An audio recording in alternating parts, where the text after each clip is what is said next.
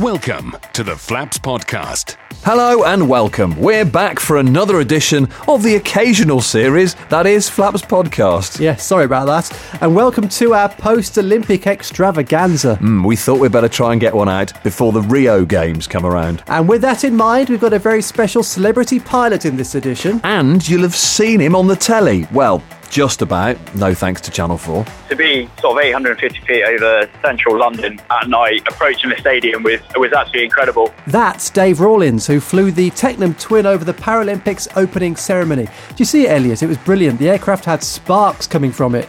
That's nothing. I've seen one of your landings, mate. You regularly have sparks trailing behind you. Anyway, staying with the theme of disability flying, we'll also speak to the UK's first monocular pilot. He's Paul Ryan, and we're going to be hearing from him later on. Pablo Mason talks about the difference between military and airline captains. There I was at 35,000 feet, facing backwards, eating a salmon sandwich on my way to Barbados. And Mark is going to be unveiling his massive rabbit tattoo. My what? Well, you told me about it when we were chatting about the podcast. You told me you'd had a tattoo of a giant rabbit done. Eh? You said you'd had a hair tattoo. No, Elliot, no. That was the air tattoo. Oh, I see. I went to the air tattoo at Fairford a couple of months ago. Didn't hear you properly, did I? I've got a report from there. No rabbit tattoo then, no. No. I want to think about it. It might be quite nice. No, thank you. And as the Olympic bandwagon rolls off to Rio, we'll catch up with the CAA to see how well behaved we all were during the Olympics. So it's time for another first on Flaps Podcast. We've had many celebrity pilots, but never a Paralympic ceremony opening Technam twin flying at night with a disability pilot. But he's on the phone now. Dave Rawlins joins Flaps Podcast. Hi, Dave. Hi there, how are you? All right, thank you very much. And we should point out you're at Silverstone in case you hear cars in the background. See, that's show busy already. You fly aircraft over Paralympic opening ceremonies. You hang around with motor racing drivers. What are you like, Dave? I know. The lifestyle that I've led is it's crazy. Absolutely crazy. Dave, amazing what you did. I think it was an incredible fly past and really, really impressive opening to the Paralympics. We'll come to that in a minute. But first of all, tell us about yourself, because you're a disabled flyer, aren't you? Tell us what your disability is and how you came to be disabled. Well, I was injured in Afghanistan in 2008. My vehicle took a roll into a ditch about a week and a half before I was due to come home. And unfortunately, I was on top of it, went into the ditch, and it landed on top of me. And after about a year and a half in Headley Court, I came across Airability, and they gave me the opportunity to start flying. So what's your actual disability? Is it legs?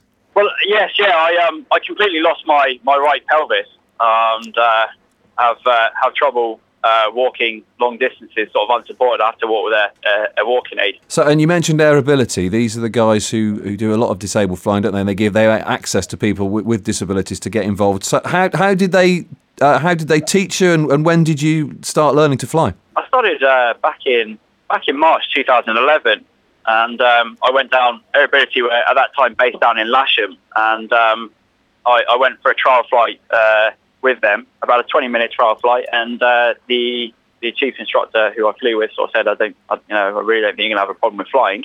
The Army at the time have a sort of a scheme called Battleback, who look at activities for injured servicemen, and flying was one of them, and they managed to support me through my PPL.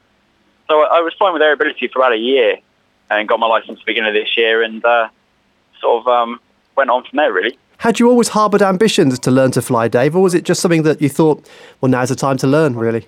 Well, I kind of have my uncle's an air traffic controller in Jersey with a PPL, so I've always had I've done a bit of flying with him, and it's always something that, I thought I wouldn't mind doing. But at the time I was very career orientated with the military and thought military was what I wanted to do, and flying was always at the back of my mind, and I never thought I was going to be lucky enough to do it. And it turns out, from something horrible came something quite fantastic, really. What has to be done to accommodate, a disabled flyer to the aircraft? Because obviously, if your disability is legs, you need to use the rudder pedals. How's the plane modified? I was very lucky. I've still got full movement of my legs. So the rudders weren't a drama, but all of Airability's aircraft are fitted with a hand control. Basically, you use the hand control instead of your legs. It operates the rudders, so you can do all your tacting and your groundwork just using the hand control. I'm very lucky. I've still got enough pressure in my right leg that I can still push it, which is obviously one of the key things when you're flying a multi-engine aircraft. So how did the opening ceremony thing for the Paralympics come about? Mike Miller-Smith, who's the CEO of Airability, had a fluke meeting with the committee about three or 4 years ago, and basically sort of said, wow, this is something that Airability would love to do. And it was his kind of pipe dream from then. And probably about 6 or 7 months ago, we had a competition in-house. We did a simulated competition, and I was very, very lucky to win it. I mean, we weren't told what the prize was going to be, and originally I think we were told it was just going to be maybe an hour in a twin, and afterwards when they sort of said, well, actually, this is what you're going to be doing, I sort of sat there and thought, wow. Well, do you know, even the fact that you get to fly fairly low over a built-up area, practically on fire at night, with lights and stuff on. I mean, that's pretty out of the ordinary in terms of GA flying, isn't it? Oh, without a shadow of a doubt. I mean, we ticked off a couple of first. I believe it was the first pyrotechnic display done at night, the first pyrotechnic display done over a capital city, and obviously the first display done by a disabled pilot. And to be involved in that is absolutely incredible. You're a record breaker. The aircraft, it looks spectacular, Dave. How difficult was it to organise for the night flight, for the pyrotechnics in particular? It took a lot of work, and I'd probably say about a week and a half before, things were looking a little bit grey. Obviously, the aircraft has to have a full STC. We were very lucky that Gamma Engineering up at Fair Oaks took it on. They did all the modification. They put all the LED lights on. We had a great design team behind the actual fork that held the pyros, Tim Jews. We had a fantastic support network. And about a week before, I think a few of us all sort of sat there and thought, this might not actually happen. And luckily, there was enough people that actually believed in the project, and it went through. I'd like to have seen the paperwork for that to go to the CAA. We'd like to fly at night with a disabled pilot with loads of pyrotechnics coming off. That would have been an interesting moment with that landing on the desk, wouldn't it? I can imagine, but I have to put my hands up and all G's to the CAA. They did very well, and they were really on site. I managed to meet the CAA. Obviously, the CAA test pilot had to fly it, and they were really open to the project and really sort of went, wow, this is fantastic. We can't let this, we can't let a bit of paperwork stop you from doing this. And it all worked out really well. What was the aircraft that you flew? It was a Tecnam Twin, wasn't it? Yes, it was. It was a Tecnam Twin Popper 2006 Tango, one of Tim Orchard's. It's an incredible airplane to fly, absolutely fantastic, perfect airplane for the job. So I've kind of sort of got used to flying it, really. It's really nice to fly, and then sort of back to flying a Warrior is not quite the same. Well, and you haven't got like sparkly bits on your Warrior either, have you, or lights? I know. No one looks at you and thinks you're a UFO anymore. It's kind of depressing, really. You mentioned Tim Orchard from Tecnam. He was with you on the flight, wasn't he? He was, yes, yeah. I was very lucky. Tim was the sort of my right-hand man massively. He did all the radios and communication. He obviously pushed the most important fire button. So it's really nice to fly with someone really professional who basically just went, you do all the flying and I'll manage everything else. Well, as a former Concorde driver, I should imagine he's used to pressing the button that makes it look and sound spectacular. I can imagine he probably is, and probably going a lot faster than what we were doing. But Tim was absolutely fantastic, and really sort of what's nice about it is every time I flew with Tim, I learned something new. Obviously, you were concentrating massively, and it's an important flight and a serious flight you needed to do properly. And from our side, seeing you in the sky, it looked amazing. What did it look like from the cockpit? Oh, to be sort of 850 feet over the central London at night, approaching the stadium was absolutely incredible. It took a couple of seconds to really actually go into my mind, we're doing this for real now. And as we approached the stadium, we could see all the flash photography going off, and I remember sort of trying to look over the top of the nose just to make sure we're in the right place. And when we started to turn it, we were in the stadium for probably about a minute or so, but it went so quickly, and then we were sort of off again. It was only afterwards when I sat there and thought, this is what we've actually done, and very proud to be a part of something quite big. It went particularly quickly if you watched it on television, that's for sure. Channel 4 did mess that up, didn't they? Channel 4 did slightly mess up, yes, yeah. From what I've heard, the rest of the world managed to see it. Well, it's on the internet as well. I mean, anybody now can Google it and find it. It's on YouTube, and it looks as spectacular as it did on the night. It's just a shame that Channel 4 didn't broadcast it to an audience of, 10 million people or something. Well, yeah, unfortunately, we can't turn back time and sort of undo the mistakes. I think the most important thing was that, we were there, everyone in the stadium saw it. I'm sure Channel 4 are sorry for slightly missing it, but... It's fine. With the internet now, as Mark said, it doesn't really matter, does it? Anyone can go and see it. It's a brilliant thing, and it looks amazing. Exactly. Where did you fly out of? Was it Fair Oaks you flew from? Yes, we did. We flew out of Fair Oaks, and then we flew and held down to the south of Greenwich, just over Greenwich Park, and then we're cleared into the Olympic airspace or the Olympic box, and did our routine, and then departed back out down to the south. Not a particularly difficult bit of nav, though, really, that is. It just looked for the big sort of the big shiny thing on the ground with lots of people in it. Exactly. Yeah, if we had missed Olympic Stadium, then I think both me and Tim, I should have retired from flying, and I probably think Tim was probably the same as well. If we had missed that. And what's in your logbook? What have you logged it as? I've logged it as. What have I logged it? I've logged it as. Actually, I just put Paralympic opening ceremony, which is something that's very unique. I can't wait for when the CAA have to check my logbook over again when I do a renewal. That'll be an interesting thing for them to see. But to log that as well was incredible. I was so proud and really honoured, and I just loved every second of it, really. So what's next, Dave, for you? What's next? Rio. Oh, yeah. Well, if I could get the airplane certified and we could have it as a display airplane, I would love to do Rio. That would be fantastic. Who knows? It's 4 years away. A lot can happen in 4 years. I've started as an operations controller down at Gamma in Farnborough. So at the moment, I'm learning the ropes and working quite hard with them, and obviously still going to maintain my flying. Hopefully, well, who knows really?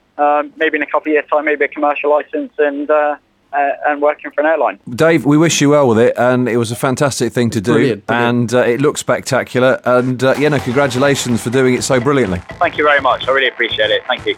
Flaps in the air, everywhere. Back in July, it was the Royal International Air Tattoo at Fairford. I had VIP invites, so I went along to go and capture some of the flavour of the show for you.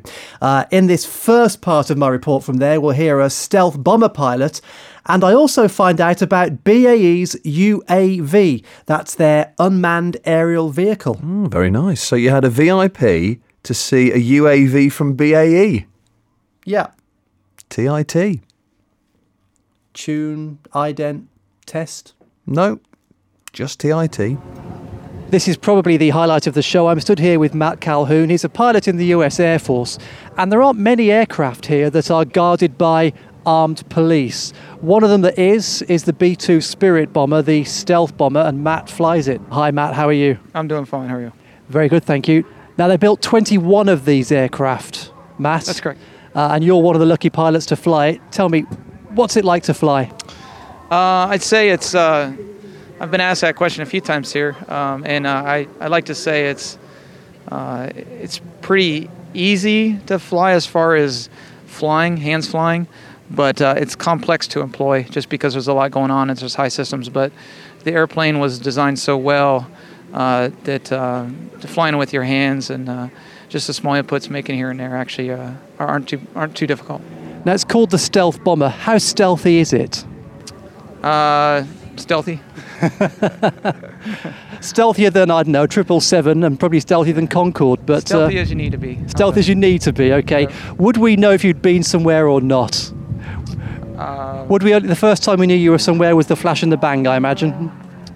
It depends. I mean, I'm here right now. You can see the plane in here. But as far as when we fly, we're on call to do things as needed, and we usually try to minimize any possibility of us being detected before we actually need to employ it. Right. Now, a question that you may not be able to answer, but I'll ask it anyway. Do you get much service in it these days? Does it see active service? Oh, it certainly does. I mean, we're doing training in it daily. If that's what you mean, we do fluid here, obviously, and we have training sorties about 2 to 3, sometimes 4 a month. Guys get so they're flying daily. We like to we got to keep the pilots trained. We also have simulators that we train in. So all in all, it's getting a good share of flights still nowadays. I think this one we have here is the youngest of the fleet. It was doing test flying before, and so it doesn't have a whole lot of hours on it as far as compared to other planes like say the B-52. But yeah, we're flying them quite a bit, and they're flying well still. What do you have to do to become a pilot of one of these things? Well, generally we're selected from previous platforms. Now, sometimes we bring in new guys right out of pilot training. Not often, though. It's an application process. You apply, and you are selected, based on your history, what you've done in your past, and then there's an interview process and all that. And then from that, we hand select our pilots to come to the B2, depending on how we feel they're qualified. Okay, I'm with Drew Steele, who's flight operations at BAE Systems. Drew, we're stood next to a machine that I would call a drone, that you may call a UAV. Basically, it's a machine with no human occupant, as it says on the side. It's unmanned. Correct, absolutely. Now, what does this do? Well, the UAV community it ranges from very small utility systems that go up and do some very basic surveillance, all the way up to what we would call a combat UAV, which would be designed for the first day of the war type action. This platform sits somewhere in the middle. It's a strategic, long-range, long-endurance, high-altitude, uninhabited air vehicle. And it's there to survey large areas of territory over a long, long period of time, something in excess of tens of hours. And the strength of that is that UAVs don't get bored, they don't need to be fed, they don't need breaks, and they can give you that persistence, is the word that we use a lot, persistent presence over a battlefield or an area of surveillance. We talk about dull, dirty and dangerous. This will be a noisy one. That's the trouble with recording at air shows, you get aircraft here. We talk about dull, dirty and dangerous, stuff that human beings get bored doing, stuff that's dangerous, for example, something like the Fukushima disaster, monitoring that in a radioactive environment. There's no damage done to a person if you fly one of these. Of course. And dangerous, as I say, the first day of the war, to suppress enemy defences, you could have a platform like this without risking human life.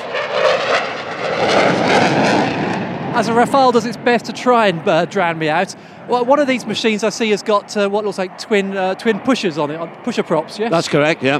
The aerodynamics...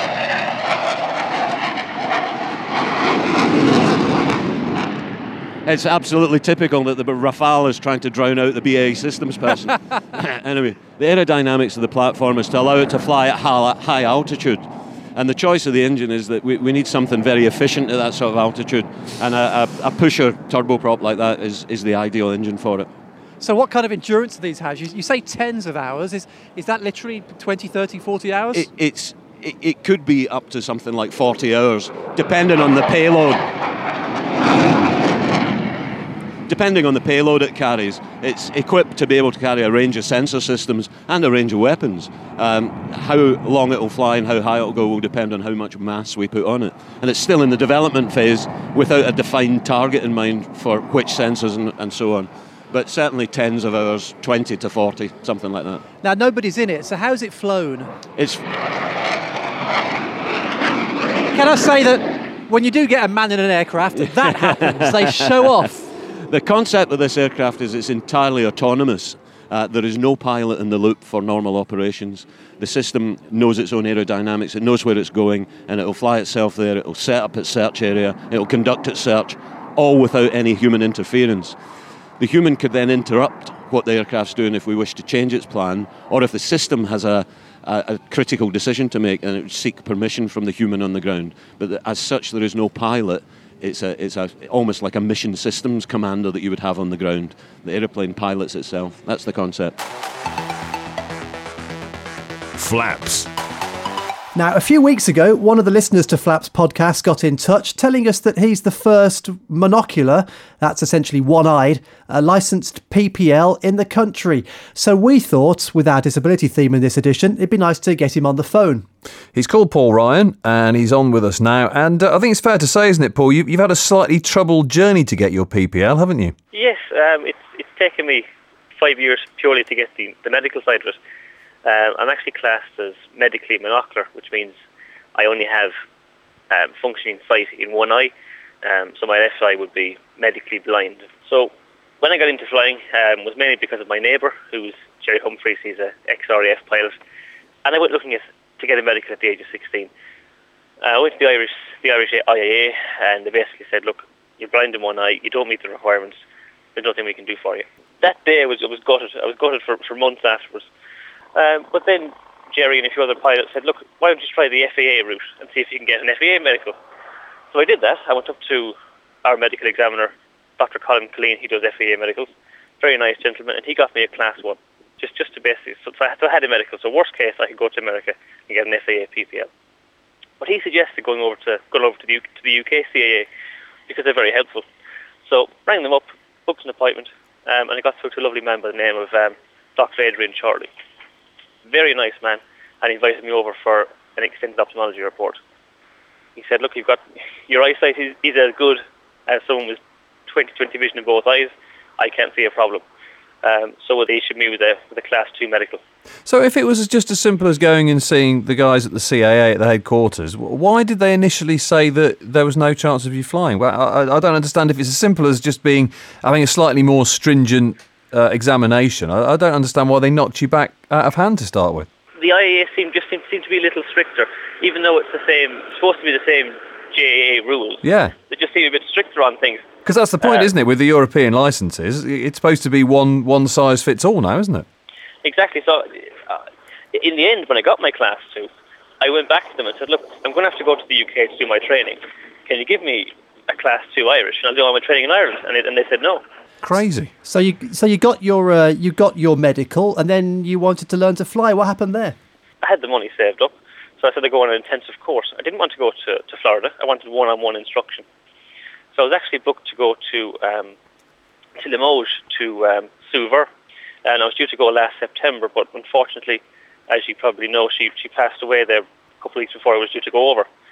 So I had to change my plans. I had my time booked off work, so I got hold of Derek Davidson, who I'd done my ground schooling with, and he got me a slot on the Isle of Wight, based at Sandown.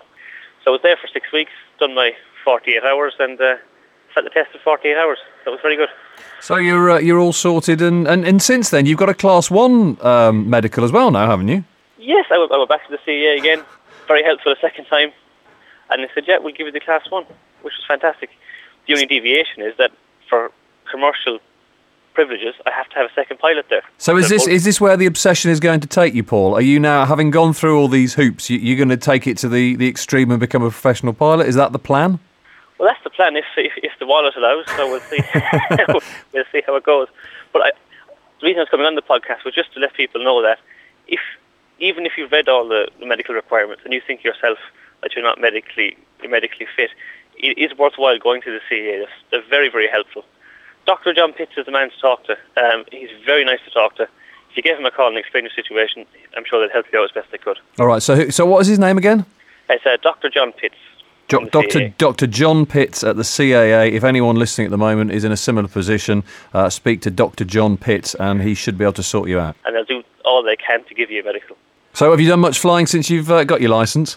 Yes, well, my instructor in Ireland, who I done my first few hours with, by the name of Neil Rankin, he's helped me out quite a lot, and I own a share in a diesel 172 now, so getting lots of flying done. So it's a great little touring machine.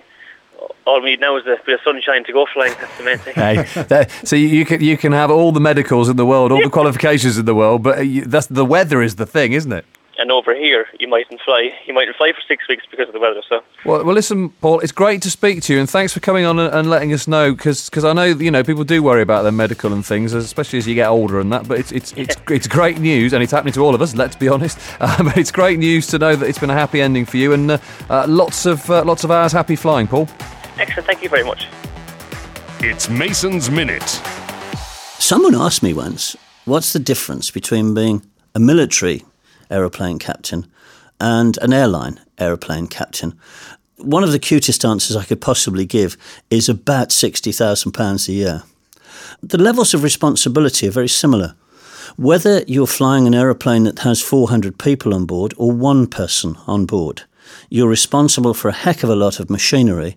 And what's more, you're responsible for a heck of a lot of life and goings-on beneath you, be it a couple of thousand feet and a Cessna 150, or 30 or 40,000 feet and a Typhoon jet or a Boeing 767. So the responsibility is not just in your aeroplane and to your passengers and crew, it's beyond and below you. The consequences of getting things wrong in the air, making an incorrect decision in the air, of course, can reverberate horribly on the ground. But getting back to the thread of things, what's the difference between being in command of a modern airliner and a military aircraft? Well, certainly a specific difference is if you're travelling in a certain direction in a Tornado jet, be it high level or low level, and you want to change that direction, then it takes barely a few seconds of thought and action to be darting off, doing all sorts of stuff 90, 180 degrees from the direction you were last travelling in. In a modern airliner, if you want to change your direction or if you suddenly realise you've overshot a point and need to turn, it takes a couple of minutes to get halfway round and 4 minutes to get all the way round. And if you sit and look at your watch for 2 or 4 minutes, then it takes a very long time. So the simple manoeuvring of big aeroplanes by comparison with small aeroplanes takes on an entirely separate level of importance. I recall when, shortly after I left the RAF and joined commercial aviation, I honestly thought that because of my experience and tremendous ability to fly aeroplanes, I would take the immense salary that the airline had offered me and enjoy getting my excitement elsewhere because the flying itself would be boring. Nothing could be further from the truth. Absolutely nothing. I remember once getting home in tears about 5 or 6 months after I'd started in commercial aviation. And my wife asked me what was wrong, and I explained that no more than 2 or 3 years previously, I'd been able to take 24 aeroplanes into a hostile sky, control each one of them as well as my own, give orders to other crews to make both tactical and aviation decisions whilst I led missions, and all of my missions in the Gulf were successful, so I must have done a pretty reasonable job of it. And here I was now, unable to fly half an aeroplane. I'd got a perfectly competent pilot on the flight deck, and most of what was going on seemed to me to be happening far quicker than I could cope with it. So it was a different life, and I'm delighted to say that as the months went by, I was able to make much more of a contribution on the flight deck rather than rely very heavily on the tremendous professionals that I met all the way along. But I do recall a few days into commercial aviation and the days when we had the delights of being able to walk into the cabin during the cruise phase of flight, leaving our opposite number to control the flight deck on their own. We could dart back within seconds if we were needed. And someone recognised me and asked if I missed my squadron. They were aware that my old squadron was now in Incirlik in northern Turkey, flying airborne policing operations. They were based in pretty antique Second World War Hessian tents, and it was a sort of tent city that they lived in, eating sand sandwiches flavoured with mosquitoes, getting no access to a decent social life of any sort. Did I miss it? There I was at 35,000 feet, facing backwards, eating a salmon sandwich on my way to Barbados. I think I missed it about the same as I'd miss a boil on my bum. Thanks, Pablo. That's probably about a minute. That's never a minute. Time for a quick catch-up with an old friend of Flaps podcast. Jonathan Nicholson from the CAA has had a very busy summer with all the airspace restrictions for the Olympics. So post-Olympics, he joins us on the phone now. Hi, Jonathan. Hi, guys. So, are you relieved that it's all over then now? Very much so, yeah. Well, and sad, obviously, because we all enjoyed the Olympics and it was great fun and everything. But purely from a work perspective, yes, very relieved. It was much, much better than we thought it was going to be. This is the first day off you've had in about 4 years, isn't it? I think. Yeah, something like that. It feels like it. Yes. Yes. So was it all worth it? Well, I guess so. I mean, certainly from my personal perspective, from what we did as far as communicating to everybody and making sure everybody understood and knew what they needed to do, that was a huge success, and we're very pleased with that. But obviously, we acknowledge the fact that for a lot of people, it was not what was needed at this particular time as far as economy and flying and general being able to get out there. But that's what was required, and that's what we had to do, I'm afraid. Were there any infringements? Were there many? There were 13 in total, but the big thing for us was that none of them actually required an interception from the Typhoons or the helicopters, which was absolutely brilliant. We thought there would be interceptions. We thought there'd be lots of interceptions. That's what we were building up for and dealing with all the flack that came from that, and there were none. There were 13 infringements, but none of them actually were serious enough to need an interception, which was great. And everything back to normal now? Yeah, everything totally back to normal. The Paralympic restrictions are finished now as well, although those were obviously much smaller and didn't have much impact on people. But everything totally back to normal, and the sun's out. So, yeah, get flying, people. There you go. And have you learnt any lessons for the next time we stage the Olympics, Jonathan? Yes, hopefully I will have been retired by then, and it will be much easier for whoever comes next. Because, I mean, one of the big things was the need for security reasons for a known environment, so they knew where every aircraft was, which obviously, with people not having transponders or whatever, caused an issue. By the time that we ever get a chance of holding the Olympics again, I can't believe that there won't be systems even on board a microlight or a hang glider that would enable people to show where they are.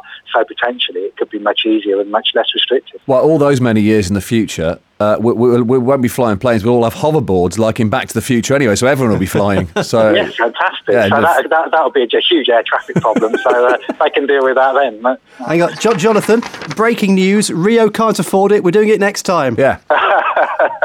Well, actually, I was keen to send some stuff over to the Brazilian CAA in the sort of goodwill of passing things on. I was going to send them everything that we've done. So they haven't asked me over yet, though. But well, I could see you as a consultant to the Brazilians with your nice sort of frilly shirt on, Jonathan. I could see that, and your maracas in your hand.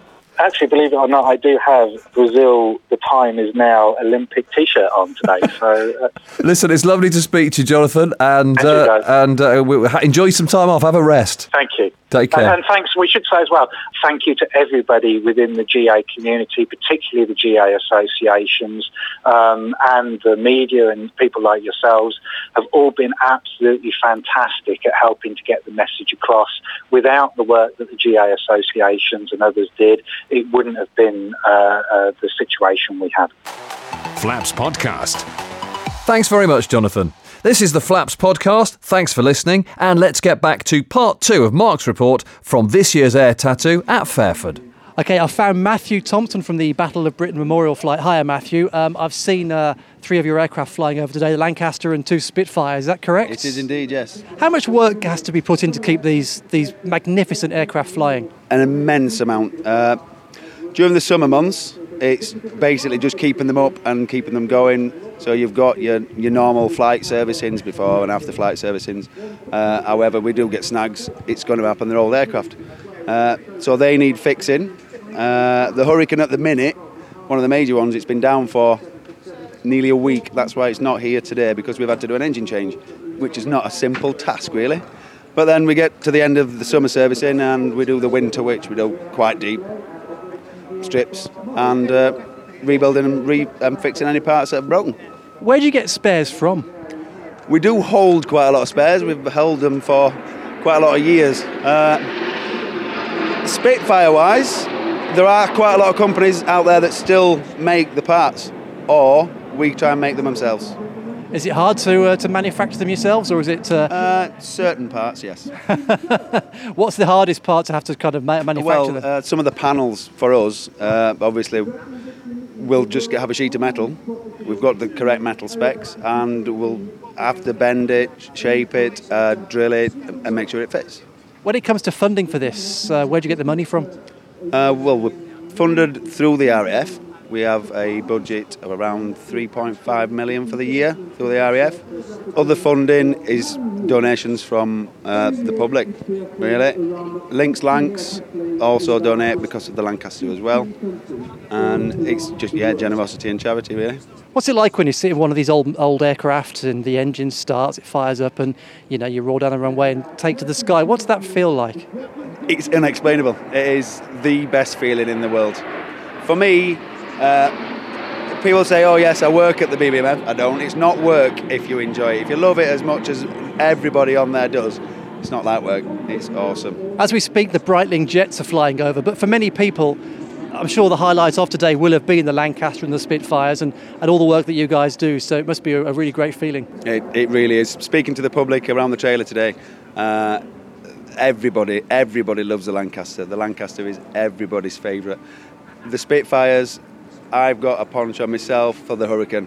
The Hurricane is my baby and I do love her. But yes, the Lancaster, with it being the only one in the country and the one of only two in the world, definitely everybody loves it. And then I caught up with Ruth Massey from 612 Flying Squadron. Our aim is to enable air cadets who are between 13 and 20 years old to fly. They get to their first flight when they're 13.3 if they're lucky, and then they can go on when they get to 16 and learn to solo in one of our aircraft. So how many young people do you get doing this? We, across the Corps there's about 40,000 cadets. There's, I think, about 26 gliding squadrons across the Corps, which is based across the UK. We fly, I think we did about 1,000 what we call gigs, which are gliding induction courses, which is their very first have a go at it. And then last year we awarded over 100 solo gliding wings to over 16-year-old cadets. Brilliant. And where do you fly from? We fly from Abingdon, which is not far from here at Fairford. So we hopped over, 15-minute flight on Wednesday, and we'll go back on Monday. And what are the aircraft that you fly? I can see here there's a motor glider and also just a normal kind of glider. Yeah, so there's a winch glider, which some of the cadets fly in. We use the powered motor glider, which is a Vigilant. We know it as a Vigilant. It's a Grob 109B, is its proper technical name. And you did a solo yourself in one of these last year, didn't you? Yes, 30th of June last year I did my first solo flight, which was very exciting. A date imprinted in your mind, I'm sure. Absolutely. Yes. Absolutely, yeah. It was an amazing experience. I'm very jealous of the 16-year-olds who get to do it before they drive a car. Well, I can imagine. What's it like when you turn the engine off and it all goes quiet? That's just amazing. It goes very, very quiet. Unlike the aircraft about to go past us. You can hear the wind rushing past you, but the feeling is amazing. It's just so stunning that you're up in the air. There's nothing disturbing you. It's just you and the aircraft. It's just amazing. So that's it for our Olympic and Paralympic bandwagon special. And just like the Olympics themselves, there'll be a long wait until the next podcast. I hope not. Look, you can email us if you want to, like Paul Ryan did. We are mail@flapspodcast.com. Or you can find us on Facebook and Twitter and get in touch that way. Thanks for downloading. Thanks for listening. We'll see you again. Hopefully before Rio. We're ready for departure. See you next month. Thanks for listening to Flaps.